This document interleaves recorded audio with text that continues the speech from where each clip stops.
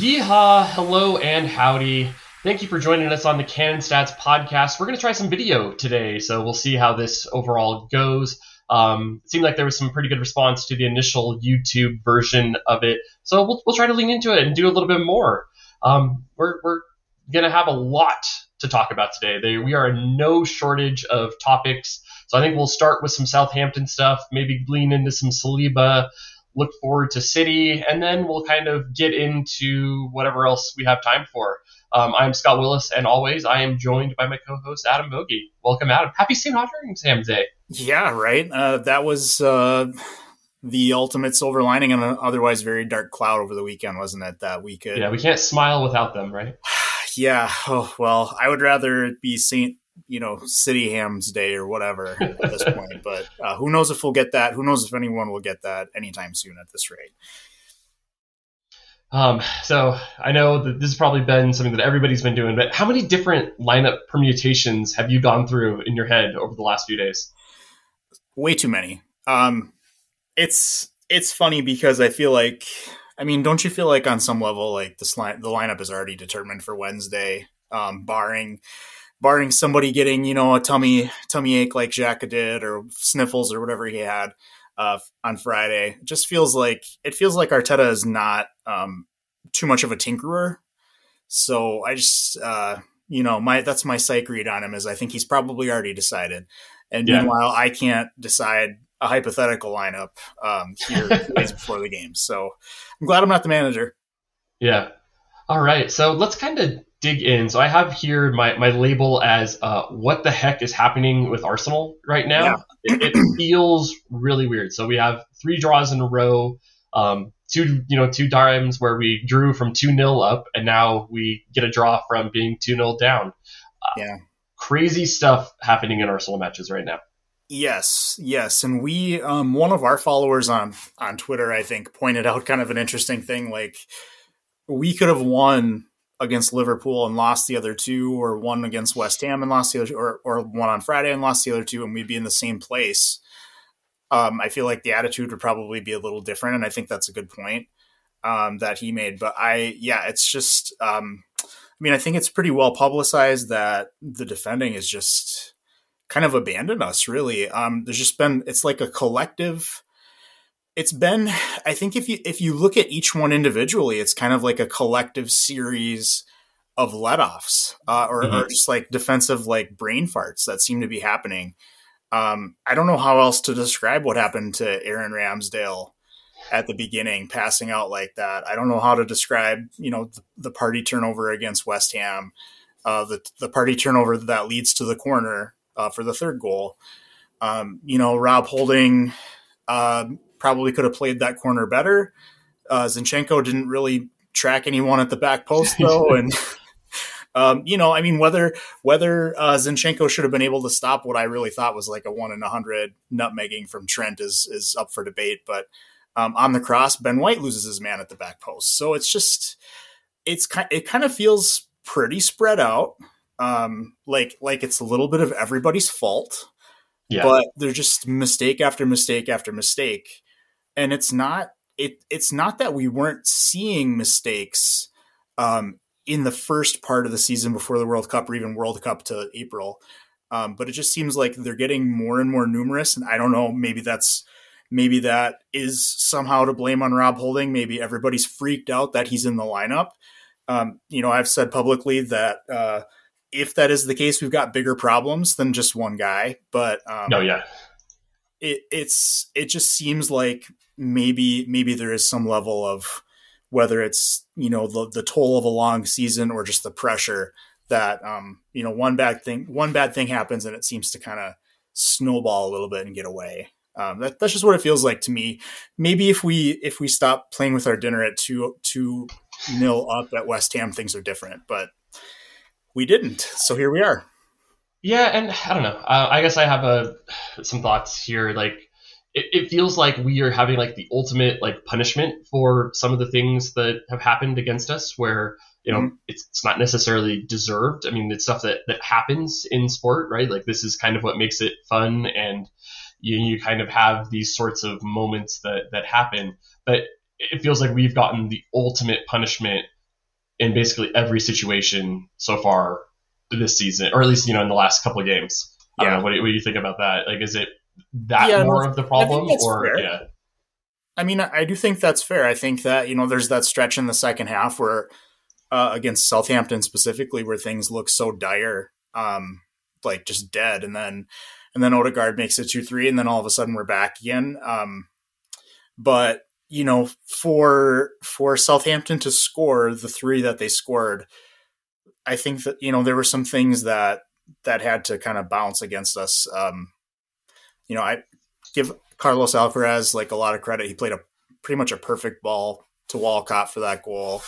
But, just things like wrong bounce of the ball, things like Reece Nelson missing by probably a couple inches off that really weird deflection that would have been a stupid, crazy goal if it had happened. Leandro Trossard hitting the crossbar. I mean, you just look at, like, I've kind of stopped. I've moved away from XG a little bit on an individual game basis and like to look a little bit more at field tilt and XG together and, just shots and everything. And you look at the balance of the last 2 games, and it's really not like Arsenal are going out there and getting pantsed and then getting a lucky draw. Like they're spamming a result where they were completely outplayed. It's largely Southampton in particular. It's largely a one-sided game where the other side, I think, what was the shots? 25-8, but shots on target was like 5-6. Yeah, exactly. So a very weird kind of statistical match overall. Just before, I want to like break down like more of the Southampton match, but so I was looking here. So I know there's kind of a lot of like hand wringing about like the set play stuff, and there has been quite a bit of a change there, but it's not, I don't think, as big of a change as some people might think. So I was looking here over the last 6 matches, Arsenal are giving up 2.6 set play shots per match. Before the Fulham game, so going back to Bournemouth, Arsenal were about 2. So we're seeing about less than 1 shot, and almost all of that change comes from 7 against West Ham. So like I feel like there's some weird stuff that kind of happens there. Just the overall shot stuff, again, like I think that is really highly drawn by the Liverpool, where they had 19 open play shots against Arsenal. So like that brings it to 9 total over the last matches compared to just under 7 total for this, the season before that. So it's like, I don't think the defensive numbers have been all that different. I think it just really kind of feels like we're being punished pretty significantly with kind of the results overall going against us. Yeah, I definitely agree with that. It's kind of with Liverpool, there were a number of high probability chances that they did not take at the end. And again, like, right. And you think about, again, I think that's a good point, right? Where we're looking at single game XG can kind of skew things, because almost all of Liverpool's XG happens in the last, 10-15 minutes of that match. Like they have a huge bump there. Before, you kind of think about in that second half, Arsenal actually did really well to kind of limit what they were able to do. Right. And it's just, they end up getting like 3 XG in, 15 minutes. Yeah. And I mean, Aaron Ramsdale, a lot of credit for what he did toward the end of that game. But it feels like, with the exception of that kind of 10-minute stretch, West Ham, and I mean, obviously give the penalty away to West Ham, right? We gave a penalty away in that game, didn't we? Yeah. And see, I'm losing track. It's been too hard to watch. But you give that away. But outside of that, it feels like just, some really like clinical type stuff being thrown in our faces. And then we haven't been very clinical, with the exception of a couple of guys, really. And it's just kind of like when it rains, it pours. It's like the perfect storm of bad things that can happen sometimes in sports. So, I mean, that's why, like you said, that's why you play the games, though. Although City is a collection of 11 cyborgs that they just like re-oil and take off their USB chargers and then send out onto the pitch every game. Things like that happen to them too. They came out and largely dominated Nottingham Forest and got a 1-1 draw. So, you can't rule out stuff like that happening again, especially as they get tired. And, I mean, I just look at that week in May where they host Chelsea, probably an easy win, but then at Brentford, at Brighton, 3 days apart, a week ahead of their Manchester United FA Cup final. Like, there's just going to be, I think there might be some weird stuff that happens, weirder than people think. Yeah, and maybe we'll have another Frank Lampard, masterpiece against him, right? Because I think he was the coach for the Everton. I think they had 2 shots in that match and ended up with a 1-1 draw. Yeah, I would take something like that again from Frank Lampard if he wants to have a stock rise with me. They do have to visit Everton as well. Sean Dyche is kind of the master of, just playing 90 minutes of complete trash and getting a result out of it somehow against teams that are way better than him, especially in his own building. I was about to say Turf Moor. He's been at Burnley for so long, but at Goodison. So that's not necessarily an easy fixture either, especially when you're looking ahead to Real Madrid. It's, there's just, I feel like for all the talk about Arsenal and our schedule, we still have to go to St. James Park, blah, blah, blah. Really very little on City. And I think that really the only thing that would have made people even like take any notice of their schedules if it was 7 games and like 5 of them were against the big 6, 4 of them were away. But people, I mean, I think you kind of underrate the difficulty. And I mean, we have Wolves on the final day of the season. Like, things like that can mess with you too, be a lot harder than you expect. Yeah, I'm kind of holding out hope that Wolves will be safe and on the beach, and we can have a nice day out in the sunshine, and then hopefully it leads to lifting the trophy at the end. But I know that's a little unlikely. Let's dig into the Southampton match. So I guess a good place to start is the lineup. So Granit Xhaka misses with illness.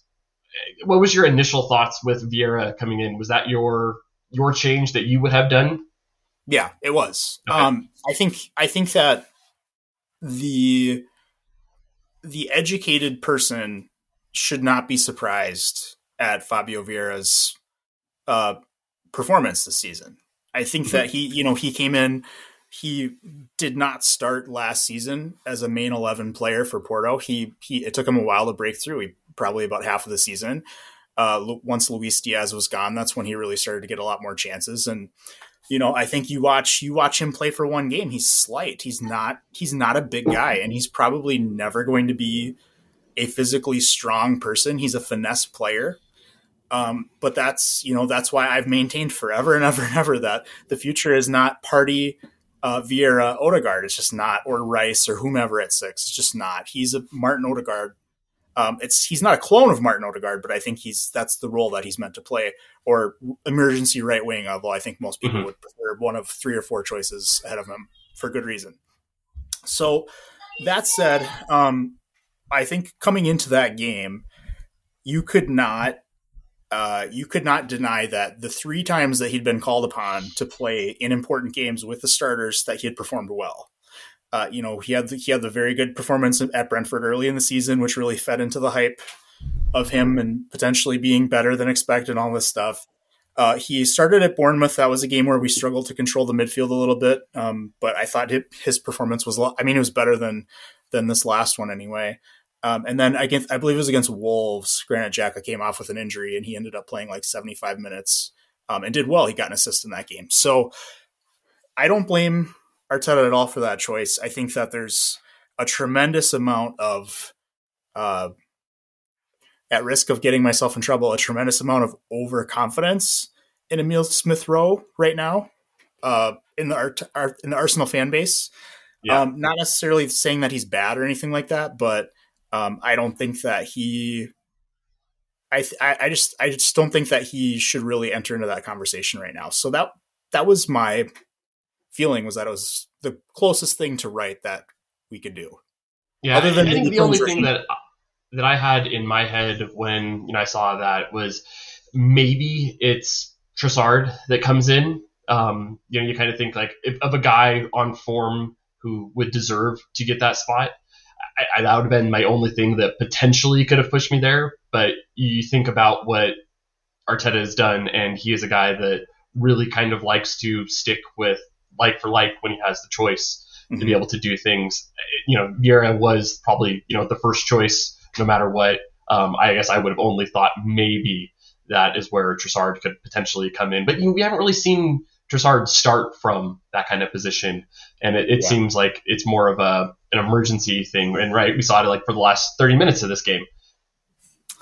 Yeah, and that's kind of, that rings like correct for me, and always has, as long as the Trossard 8 stuff has been out there, is that if you need firepower and you are willing to risk the back, then yeah, that makes sense.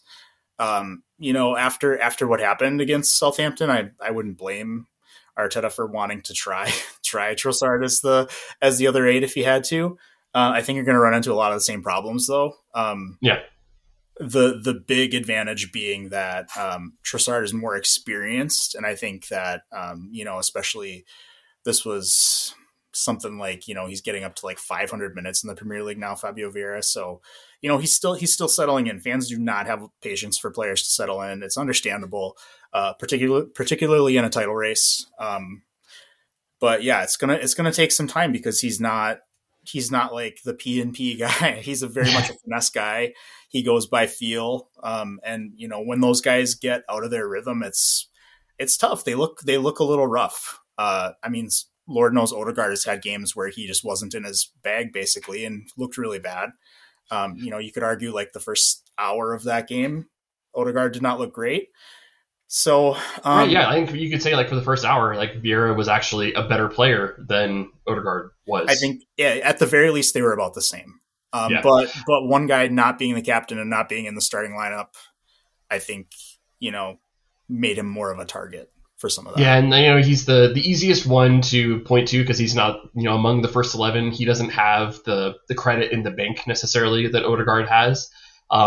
And I think some of the frustration with Vieira, because I know I certainly felt it watching the match, was that he got on like the end of a few like kind of plays, and like there was a couple moments where like it felt like the shot was there for him to take it, and he shied away or he tried to pass, or I think there was the one moment where he took an extra touch and then tried to like very carefully like pass it into the corner rather than kind of put the laces through it, kind of a thing. So I think those kind of moments really stick with people because they're very visceral. You see that and it's like, oh, this is a chance. Why aren't we doing better to take it?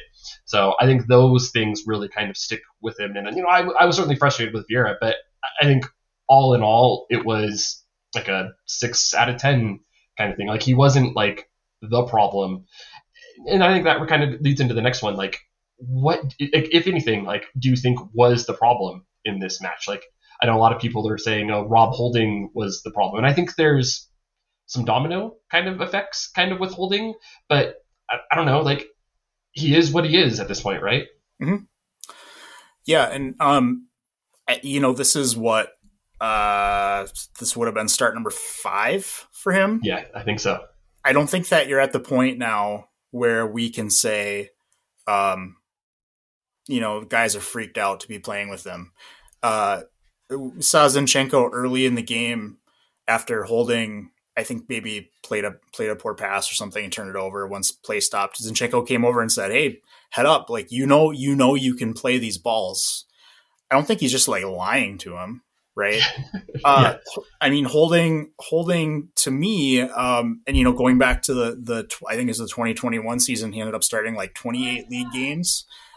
He actually had pretty darn good passing numbers. I think that high line really exposes him quite a bit. Yeah. And he's not the guy for that. He's not fleet of foot. So it's a little tough, but what happened? Listen, I don't like blaming individual players or something, but I can't help wonder how that game goes differently if Ramsdale doesn't play that ball. That first one, right? 25 seconds.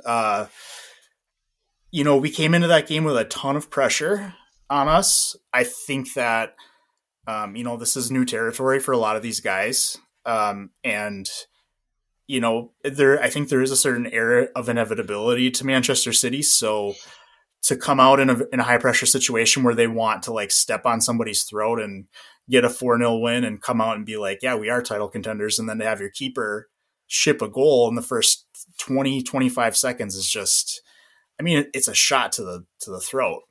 Yeah. And I don't really blame guys for getting shook because of that. So, you wonder, you just wonder what happened.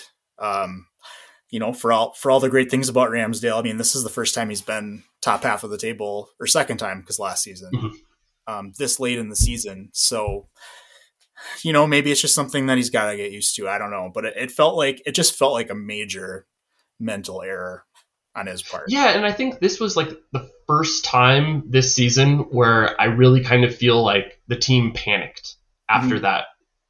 Normally, like, we've seen, every time, or at least it feels like every time Arsenal have gone down, the team is able to handle it, right the ship, respond relatively quickly. I think that's been one of the signature things that this team has done this year. And it really felt like everybody rushed everything right away. Yeah. It felt like we needed to go get that equalizer in the next 5 minutes. When, in reality, right, we had 90 minutes. Like, I think everybody would have backed Arsenal to score 2 goals in 90 minutes at the start of the, like, that one goal really shouldn't have changed things as much as it did. But it really did feel like for, 20 minutes until, Theo Walcott scores, the signature Theo Walcott goal, Arsenal were totally on tilt. Mm-hmm. No, I mean, I completely agree. And it's not what you want to see. It's difficult. I mean, I think that's the thing that people forget, is that these sports, especially the ones that come down to like inches and millimeters, like the mental aspect of it is so big. Mm-hmm. If that wasn't true, you wouldn't see players like Tomiyasu, for example, like an incredibly intelligent player, so reliable, so technical. I mean, he came in for a stretch and it seemed like he just had forgotten how to pass the ball forward. Like, every ball off of his foot was bad for a while. He got through it, and that's the way to get out of it, is to like trust your plan. And it did seem like that was not quite Arsenal going forward for that stretch before the second goal. It was like you said, it was like I would, Arsenal, I would say you would probably describe them as like a high powered attacking side, but I don't think you would say that they were a fast paced attacking side. It's definitely more deliberate. It's more feeling out the defense and exploiting the opportunities that you get that way. And you're right. They look like they were trying to force it. Yeah. So I think one of the other things that stuck out at me for this match, and I wanted to get your thoughts on it, is the period right after halftime, where Southampton make a change. They go to the back 5 and basically cede possession to Arsenal. What do you make of Arsenal's kind of like inability to actually create anything from there? Like, is that a worry, or was it just kind of like, weird things can happen in 25-minute stretches? I guess, yeah. What are your thoughts from there? Because I guess I came out worried. Yeah, I mean, so at that point, like, here's your rewind, is it's 2-1 going into the half. Martinelli scored shortly after the Walcott goal, and Arsenal, generally speaking, kept the pressure pretty high the rest of the half. And then, I think Ruben Celis took off Alcaraz and brought on Lianco, I think. Mm-hmm. So he's going full on 5 at the back. I tweeted at the time, like, you guys, a point actually doesn't help Southampton. You guys should be going for a win.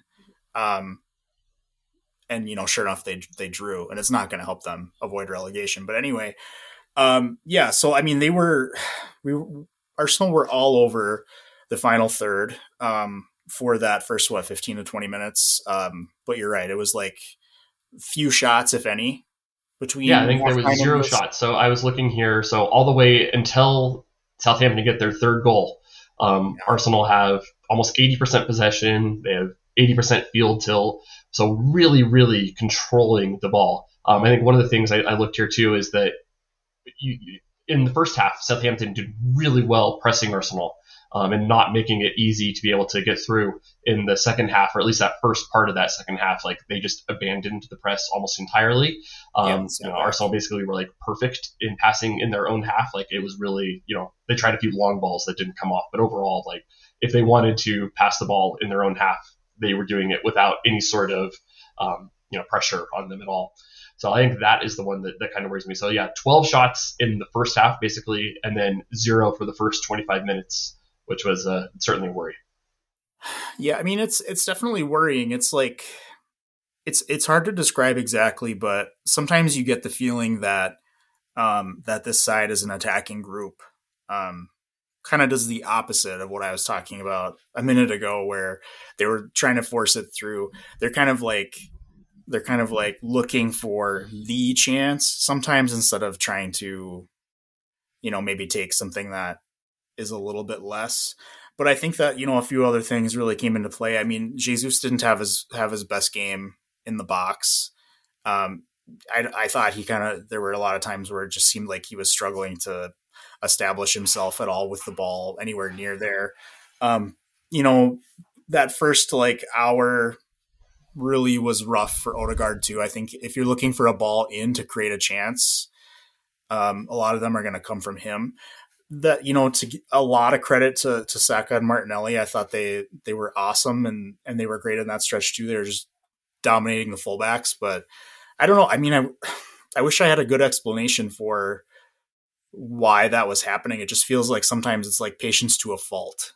And then you end up not seeing anything, or maybe, or like a Partey aired shot from 30 yards or something like that is what happens. Yeah, no, it was a very weird kind of thing. But then, Arsenal did get the flurry of pressure at the end. It nearly came off. I remember, the first goal, or you get to 3-2, and I'm like, maybe. And then we get it to 3-3 and I was like, really, maybe now? And like, there was the two chances where it was probably like a matter of, probably 10 inches total between those two shots. And, and that could have been the difference in the match. Yeah. No, I mean, I guess in a lot of ways, like as an attacker off the bench, it's kind of like your dream.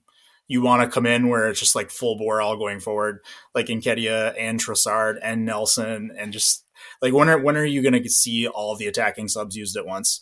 But without taking too much away from them, I thought they all did well in their chances to come on, especially Nelson and Trossard. I thought were valuable late on in the game. But yeah, I mean, it's just, I don't know. It still feels emotional for me. It still hurts because I think you can make an argument for the second goal, but I just feel like the first and the third were kind of given away. Yeah. Yeah. I think that's a good spot to kind of make a pivot to some, looking forward stuff rather than looking back. But first, let's do a quick housekeeping. The show is supported by our much appreciated premium subscribers, where for just $5 a month, you'll get at least 5 additional articles per month of things. We just have an article out actually yesterday looking at Mason Mount and how he could potentially fit with Arsenal. So you'll get awesome stuff like that. If you enjoyed the episode, be able to give us a review, be able to, if you're watching on YouTube, give us the thumbs up, doing those kinds of things. We really appreciate everybody listening. We're trying to get back into doing this a little bit more regularly. So, if you like the show, we really appreciate all those kinds of things. So the big topic on everybody's mind now is what to do with Saliba. So Ornstein is reporting today that he is going to be out for Manchester City, potentially out now for the rest of the year. Mm-hmm. I think we just talked about it this, right, when we saw the lineup for Southampton. Do you think he's going to make a change now with City on the horizon, seeing that he didn't do it for Southampton, to kind of do a practice run? It's a great question. And you do. I wish I knew to what extent the possibility of Saliba returning is playing on Arteta's decisions. Because So the thing that always gave me a little bit of optimism that Saliba maybe would return is that they didn't shut him down when he went through all the tests and everything. Mm-hmm. We've seen that with other players. Elneny immediately shut down, gets a surgery. Tomiyasu was on the operating table like the night after Sporting or the morning after. Yeah. So if I knew what that guy's back is, what's going on there and what the prognosis is, I feel like it'd be so much easier to figure out what Arteta's thinking. But as far as like the lineup moving forward, I mean, it's been a couple years now, and I've tried to pay attention to kind of him and his patterns of thought, his patterns of like reasoning. And if I were I would not be shocked if Mikel Arteta came away from the Southampton result and said, we played better in that game. We made mistakes. We made incredibly costly mistakes. Same lineup, Granit Xhaka in, get rid of the mistakes, and we can do it. I would not be shocked if he did that. To the point that I might even say like 65% sure that I'm pretty sure he's going to do the same lineup. But we'll see. On the other hand, there's a part of me that says, there's like a stagnation. There's like a faltering that's happening here. Maybe a change for change's sake, for like morale's sake, might be a good move as a manager. I think that sometimes in sports, you do end up sending the wrong message by playing the same lineup repeatedly when it's not working. Even if it's a small tweak, sometimes that can have like a little bit of a boost for your guys. So there is a part of me that says, Arteta, this is your chance, man. This is, you probably have to get 3, at least 1 at the Etihad. You can't go in there and lose by multiple goals. You just can't do it. So like, this is, go full Pep here. This is your chance. Yeah, and I've been thinking a lot about this, and I think I ultimately landed on kind of matching them, in the 3-diamond-3 formation as being potentially the most likely if I was going to make a change. And I think you make a change here because I think what Southampton did in this match has to be kind of responded to, because I think it's only going to be worse going forward. So, you watched that first half and Rob Holding was just made to be the free man and everybody else was covered off, and it was Rob Holding try to beat us. And, if Southampton is able to do that to us, what is Manchester City going to do in that same kind of situation? And I think that it just really puts a lot of pressure on him. And, it's one of those, when Rob Holding first came in, teams don't necessarily have the film and being able to build a game plan against him. So maybe he's flattering to deceive a bit early with his performances, but now there's 5 matches of film and Pep was looking forward to this match. I guarantee you they were focused on Arsenal or versus, Sheffield United. They were looking to this match, and I bet you they were training to, figure out how we're going to do that. So it feels like you have to do something here. And I don't know, I've gone back and forth. Like, do you move Partey to right back? I don't know if that really, because it's, Adam, like, what do you think? Is it trying to get your 11 best players on the field and, position kind of be damned, or is it more focused on something else? It's a good question. I think it's got to be a little bit of both. But I think that from a tactical like mindset perspective, what you're talking about, Scott, where you're saying match, I think that has to play a big part of it. So what's concern number 1 when you face Manchester City? It's the big Norwegian guy. So for me, like, I'm doing everything I can to strengthen. I mean, he scores a lot of goals by running past defenders. So I'm looking to strengthen that area right around there as much as I can. I'm doing everything I can if I'm Mikel Arteta to make sure that Gabriel is the one who's marking him.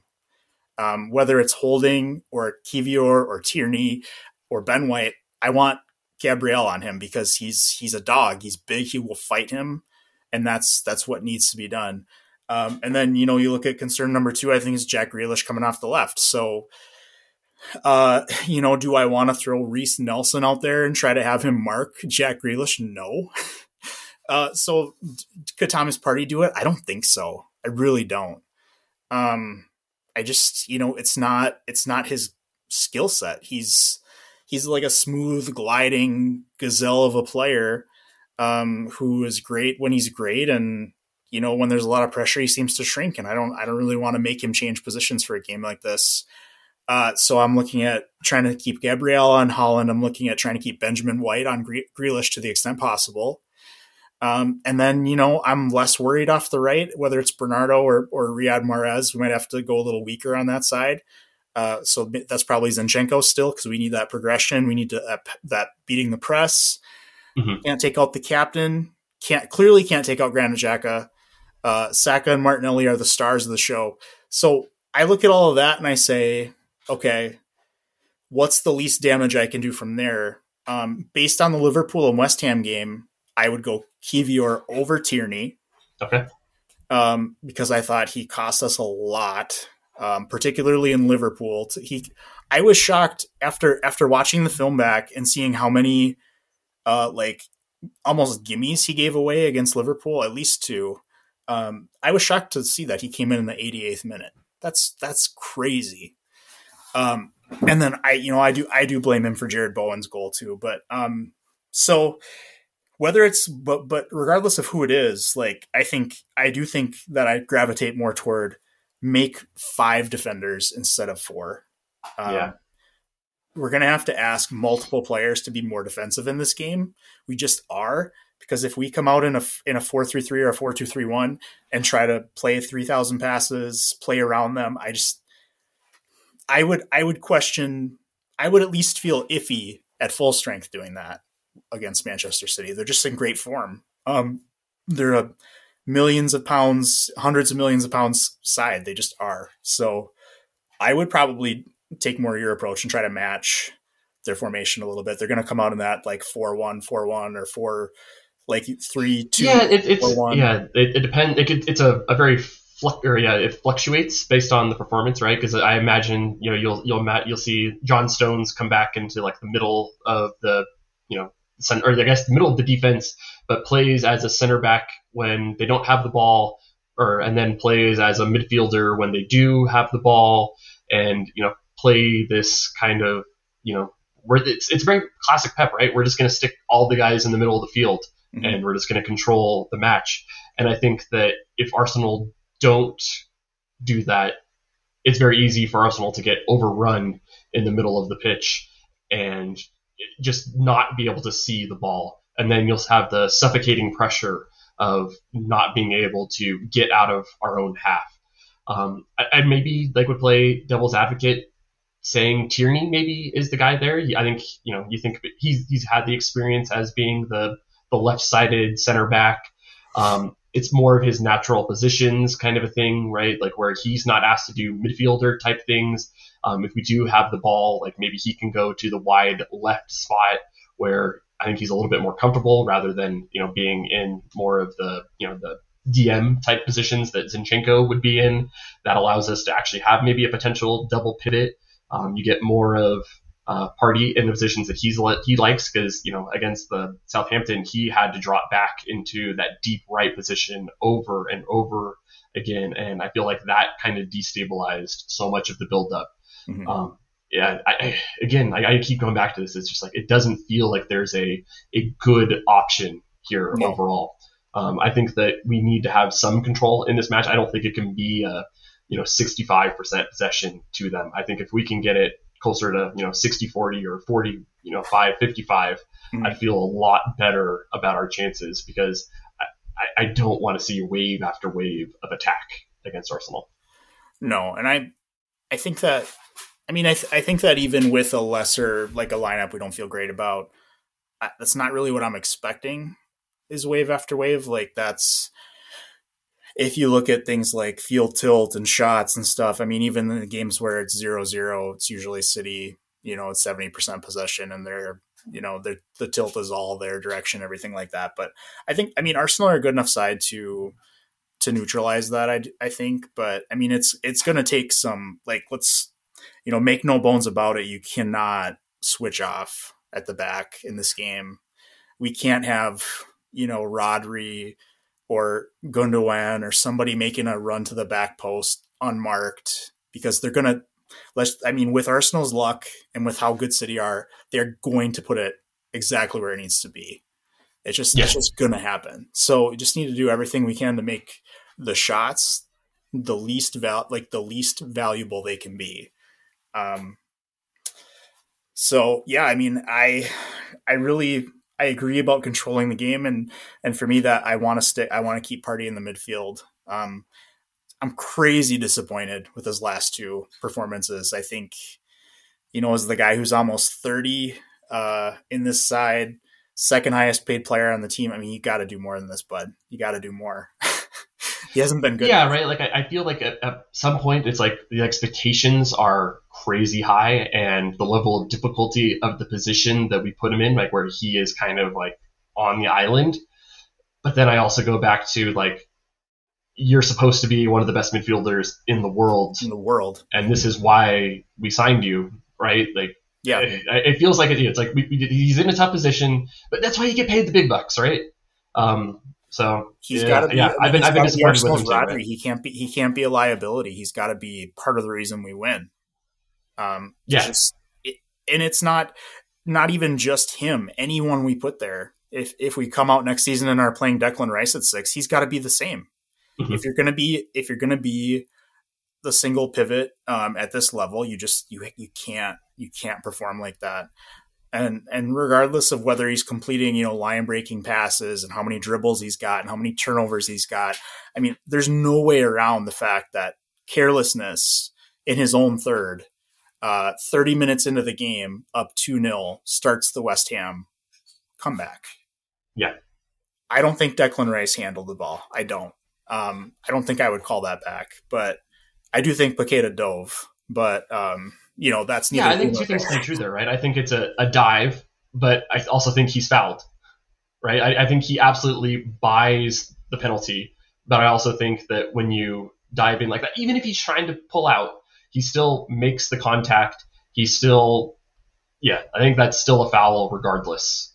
And I think that's some of the thing to sort of like the incentives that end up with, the refereeing. Like, if he tries to stay up there, even though he's fouled and like he's knocked off balance, like, do you get that call? I don't think so. I think it's very similar to the Jesus one, where he gets, against Leeds, where he gets, tapped on the knee. You look at, his next step, like, he probably could have stumbled and tried to stay up, but he gets the penalty, right? He gets fouled and he dives, but it's a dive, but it's still a foul. I think that's a similar kind of situation there. City are very good at that. 100%, right? Bernardo Silva, like, I feel like is gonna, have his, goggles on and ready to go. I mean, correct me if I'm wrong, but was it last season already, or was this the first game? I think it was last season. He drew the penalty against Xhaka. Yeah. The shirt grab. Yeah. So I mean, yeah, I'm looking for people to not make those kind of tackle attempts near goal. The last thing that Arsenal can do is give City a penalty or two penalties, or So no red cards too this time. And there's certainly an argument that maybe if you're looking for that maybe Rob Holding is not your guy. He does get a little too stuck in and plays on the edge, right? Because I think we saw that in the FA Cup match where, because he knows he can't stay with somebody over open yards, he really he kind of does like the Per Mertesacker thing, but doesn't do Per Mertesacker things as good as Per Mertesacker did, where he's overly aggressive in that first phase of play, trying to cut out passes or get up close to a person. And like, there's just so many times where you can just do a wall pass and spin on Rob Holding, and then he's 5 yards behind the play. And it's just a real bummer. He's a limited player who would probably be fine, at Wolves or something. But yeah, he's at Arsenal, and Arsenal play a high line now. So Sorry, bud. And I think Yeah, so if we were healthy, he wouldn't be starting. oh, 100%, right? Because he's the third, maybe fourth choice at that position, right? If like I depends think on you how many can. other Yeah, people are around, but people absolutely hate the argument, but I think in literal terms, if every other player is healthy, it goes Saliba, then one of White or Tomiyasu, and then the other one, and then Rob Holding, most likely. yeah. So Yeah, I mean that does kind of double count like the right back position, but if you're actually if you were literally listing out a ranking choice of who would play right center back, Rob yeah, Holding would be fourth on that list. so he's like an operational third choice, literal fourth choice. Yeah. Um, I think that there's a lot of topics to choose from today, but I think I want to finish talking about Gabriel Jesus. Yeah, I know that there's been a bit of discussion about like, do we need an upgrade on him? Which I think is unfair because if we were talking, a couple months ago when he got hurt at the World Cup, we thought that he was the most transformative player on this team. But now some of the finishing stuff has come back to bite him a bit, and that's kind of changing people's thoughts on him. I just want to, feel you out. Like, where are you on Gabriel Jesus right now? I'm in his corner. It's a good spot to be, I think. Yeah, I mean, I've shared a lot of my opinions since this game. I think that it was a good performance by him. No, he left. I mean, no doubt he left opportunities on the table. That's like the risk you take with a player of his skill set. But this isn't like something that we. This isn't a surprise. I think that Jesus is holistically a very difficult player to upgrade on. Vlahovic gets a lot of love as the example of like the target man striker. But I think if you bring in Vlahovic, you bring in Dominic Calvert-Lewin, they finish some headers that Jesus leaves. They probably finish some that are between the 6 and 18 yard lines, that Jesus might miss. But what's the effect to the ecosystem that is the attack? Yeah. We saw Gabriel Martinelli struggle pretty heavily when he had a striker who did not want to leave that little area between between the sticks, really. And that was a hard thing for him. So I think you see more goals come from the striker, but you see everybody else's tail off would be the effect. Yeah. The other thing, I mean, what? It just feels like a very unrealistic desire from the fans for me, and not unrealistic to say Jesus should finish better, because I think he should. That swoon right before the World Cup really cost him a lot in terms of like the XG goal gap. Coming into this one, he had 4 goals and 3, though. I think people forget about. Yeah, and so he's at 4 goals in 5.1 expected goals. He was 5 goals, or basically 4 goals and 4 before this match. So yeah, this was a tough one, right? 6 shots, led the team. Like, that's a really positive thing. 1.1 expected goals, some really decent chances there overall. But it's just the one shot on target and not able to put any of them in. I don't know. I kind of like thought back, and it's like there wasn't really any one like really bad miss there. I think it was kind of like the accumulation of like some half chances kind of thing that just disappointed. I think the frustrating part for me was like it felt like in the last 10 minutes he was almost more looking to create a penalty versus create a shot or a shooting opportunity for him. Where I think he was starting to feel it too, right? Where it's like I don't have it today, so I'm going to try to create it through a penalty.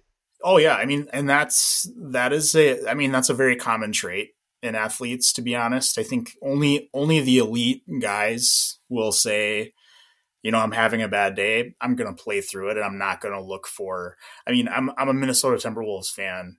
Like the last 2 postseasons, I've had to endure Karl Anthony Towns, who the first non-call that makes him upset destroys his game. The entire rest of the game, he's just off and he's barking at the refs, and so it's understandable. It's disappointing when the stakes are that high. And then, you start to look back and you say, God, if Jesus just put one of those away, then the Odegaard and the Saka are the equalizer and the game winner, right? But I think ultimately Southampton is more of a blip for him than it is like his calling card. You know what I mean? Like he is not as a player, he is not that performance. And that's why it's disappointing. And, players have disappointing performances sometimes.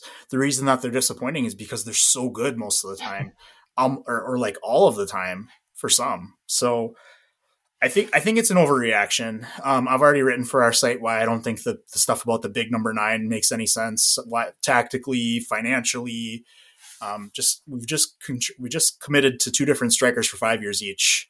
It would be a complete mess to go back on that now. Right, and we already have a striker mess on our hands trying to figure out what we're going to do with the backup next year. Is it going to be Eddie Nketiah? Is it going to be Flo Balogun? That's already a headache.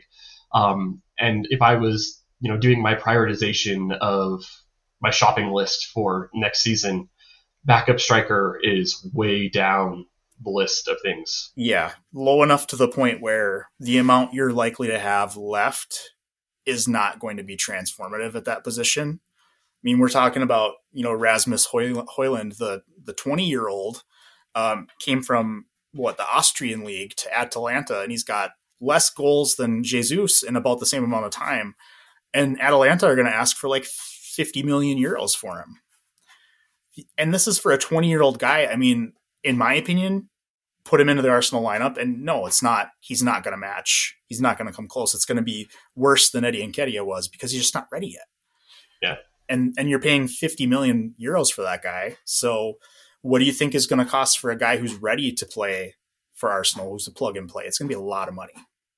Yeah. So I think that really, it does match, right? Like I think we all would have our list of things that we're able to do, and in a perfect world, right, you would have 2 really good strikers back there, but I think this is right, and like this is part of I think we're the teams ahead of schedule where we built depth for making a top 4 run, and I think that the depth that we have has shown itself to be at that level that we needed it to be for a top 4 run, and now it's being able to compete in 2 fronts and be able to really solidify and take that next step.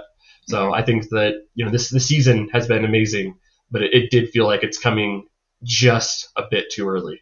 I'm still optimistic that this isn't the end, even if it is the end for the season. Yeah, I mean we'll have to come back to it after Wednesday, because that's going to be. I mean, you put out the chart this morning. It's going to be so big.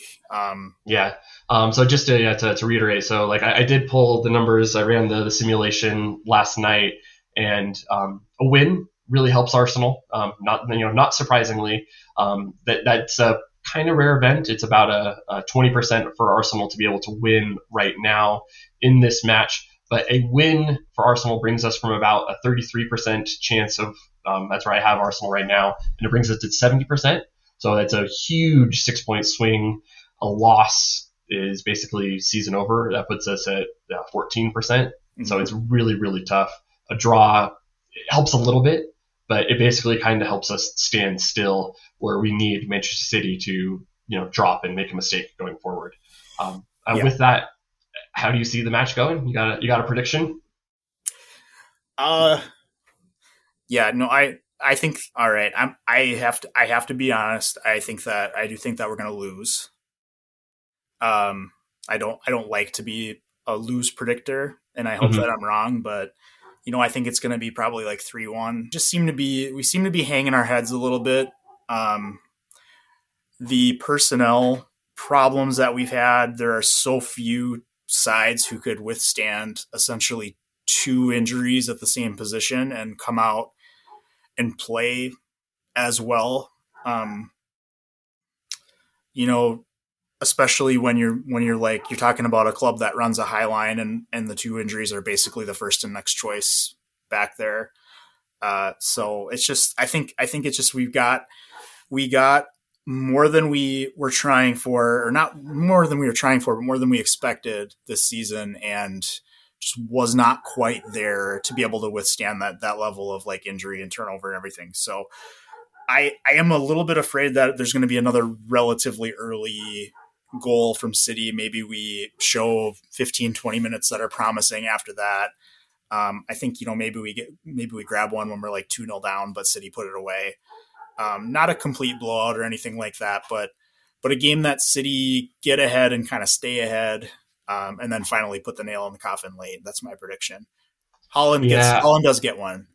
Yeah, I kind of am leaning 2-0 to City. I think it's a very similar kind of play out. Like they get a first half goal and then they just strangle the match, making it like the most boring thing to watch in the whole world. Yeah. And perhaps, Arsenal really overcommit late because we have to, and they get something on the break and make it 2.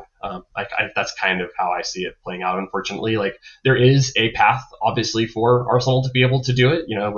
I think that, if it does happen, it's going to come through, like Martinelli or Saka, I think, being able to exploit some space potentially. And like, I think that is the way that Arsenal, be able to get a goal in this match. It's through them. If we're able to maybe take advantage early and do that, then it is kind of like see if we can sustain and, I guess handle the waves of pressure that are, probably due to come. Mm-hmm. I don't know if I see Arsenal getting more than 2 goals though in this match. Yeah. I mean, collectively we gave them 0 and 1. So that sounds right. I think that the dream scenario for me is that that facing their former side is what gets Zinchenko and Jesus up for this. They were 2 of the more disappointing guys out there against Southampton, and I would love for this to be for them an opportunity to say, you messed up. You should have given me. City could use Zinchenko right now, as good as Ake has been. Hopefully he's out on Wednesday, but it seems like maybe 50-50 at this point. So that would be the dream. But yeah, I think that you're right. Any sort of result is going to probably feel like a smash and grab type of thing if we can get it. It's just it's a difficult fixture to have when things are not kind of vibing your way. And even going back a couple of weeks, I think I felt more confident in a situation where Arsenal maybe not even run the table, but get most of the points in all the other games and drop maybe the full 3 against City and then get some help being the way to the championship. So it's tough. I really hope that we're both wrong on this one. That's all I'll say. Yeah, and I think to end things on a slightly positive note, it feels like this game doesn't have the same sort of mental block for Arteta that Liverpool does. I think that he's carrying a lot of scars from playing against Liverpool as a player, and I think that kind of seeps potentially into the team, where I feel like we've had worse performances against Liverpool than we have against Manchester City. And I feel like Arsenal aren't afraid of the moment against Manchester City. So yeah. I think that would at least be a positive. That I don't think that the Etihad is going to be a stadium that is intimidating and is going to make us feel like we've lost in the tunnel. This is the first time this season that we've had Thomas Partey against them. And I think that is something that could potentially really, like, right, if we do think that he is the midfielder that, we do think he is, like, this is the time for him to show it. This is the time for Zinchenko to step up. This is the time for Jesus to step up. I think those are the guys that we are absolutely going to be looking for. They are basically going to be the spine of this team against them. And I think if we're going to have any sort of chance, it's going to be those guys being able to win and, not have us be overrun in their positions. Yeah, no, I agree completely. That is a good point, that their building is not the fortress that Liverpool's is, and that does make the game a little bit more up for grabs early. One really, really encouraging thing, and I would love for Arteta to get this back in our guys' minds, is like, you guys went into Anfield and you took 2. 35 minutes of basically dominance. Liverpool had a couple of good chances in the first 35 minutes, but it was an impressive showing for 35. I think it was an impressive performance for 80 minutes, right? Yeah, I thought that, I just meant overall, consecutive. But, for sure. The Liverpool definitely got back into it, with that goal, and they put some pressure on. But I think, if the game ended at 80 minutes, we would have come away feeling really, really good about the performance. But it was the last 10, 15 minutes that really, kind of colored the result. Yes, it absolutely did. So to the extent that he can, you almost want to be like, Arteta, show them the first 80 minutes of that game, because that was a much more hostile environment with less talented players, but much more hostile. And I think, minor side prediction is I think that result will look better in a vacuum at the end of the season than it does right now. Liverpool are quietly sneaking back into the European spots. They're not going to miss Europe. Tottenham are now going to be on their second acting manager. That just happened. That was confirmed during this recording. Wow. Okay. Stellini is out. So, he deserved that for you doing that back four. Talk about galaxy brain, right? There you go. But yeah, so it's, their spot I think is up for grabs. Villa are still ahead of Liverpool. Who knows what can happen there? So I think they're going to get maybe fifth, maybe sixth, be not so far off the fourth. 15% chance or so of sneaking into fourth. Yeah, it's not. So, we might be talking about going to Champions League side Anfield and grabbing a draw. I don't know. I just feel like that result will look better now, it will look better at the end of the season than it did. Because I remember people were saying they hadn't had a win in 3 weeks or something, and I'm like, well, 2 weeks of that were the international break. I think it was 2 games before that they had beaten Manchester United 7-0. Manchester United were in third place. What do you need from us? That was in the same building too. That was Anfield. So yeah, I think Arteta's got to make those guys remember what they were feeling the first 30 minutes of that game, because I thought, it wasn't perfect, but they came out and looked like they were you can kind of see teams make that leap where you go into a difficult game and you don't hide from it. I was really pleasantly surprised at some of the North London Derby performances we've seen in the Conte era, where it was this isn't the Arsenal that I've been watching the past few years, where it's we're trying to hang on for dear life against these big teams. We're going to control this game. So get them there. Whether they feel the most I hope that it seems like Arteta is a holistic and empathic enough guy to be able to go into the room and say, this is the guy that everybody's ready to circle the wagons around, whether it's Rob Holding or somebody else, and make that change, because that's whether it's Tierney, Kivior, I don't care. I don't care which 11 start if we get a win. I do not care about that. I just want to win it. I just want to get the result. So I think that's a good spot to end it. We all want to get that result. It doesn't matter how it happens. Let's just get that result. So I think that'll be it for today. If you enjoyed the episode and you'd like to support the podcast, please consider subscribing, becoming a premium member. It really helps us to be able to do more of these kinds of things. If you liked the show, ratings, reviews, I suppose, are always good, doing those kinds of things. If you want to stay up to date, all of the social media stuff is Cannon Stats. So Twitter, Instagram, Facebook, YouTube, do those things. Thanks for listening. We'll talk to you after the next one. And believe, guys, we got to believe. We can do it. Got to believe. Bye, Adam.